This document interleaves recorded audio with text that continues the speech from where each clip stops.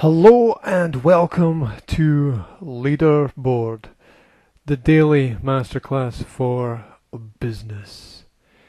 Today's theme is management strategies, and today's lesson is the reduction of waste. Nobody can argue that we are all interested in preservation of our cultures and our natural environment. It can be hard to live in balance with nature when we are involved in business and industry. Each action has some obvious, visible and residual waste that is created through the natural process of business. The important question is, how do we deal with company processes that do not have a streamlined workflow?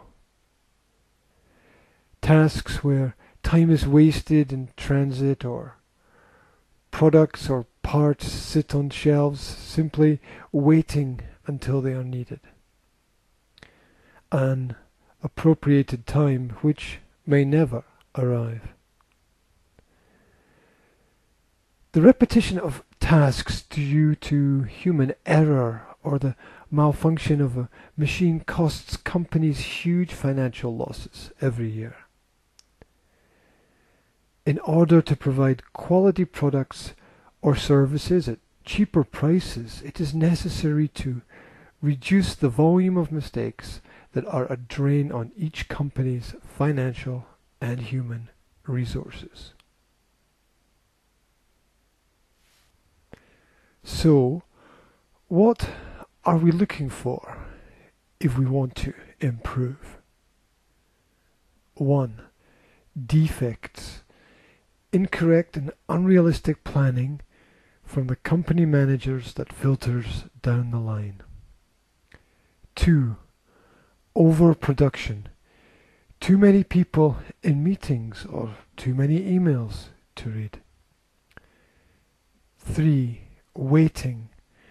Responses that take too long or actions which are not taken immediately. 4. Non-utilized talents. Tasks wrongly allocated or skilled laborers completing tasks that are too simple. 5. Transport. Unnecessary movement of information or products that slows down the processes. 6. Inventory. Doing highlighted tasks instead of priority tasks, or collecting irrelevant data. 7. Motion. Time spent looking for people or information or resources is usually always unproductive. 8. Processing.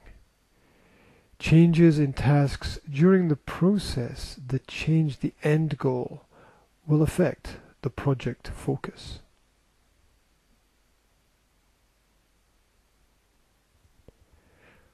We all want to be more productive, and there is always a way to make tomorrow better than today, and to make today better than yesterday. Sometimes this requires a fresh pair of eyes to look through the processes of your organization.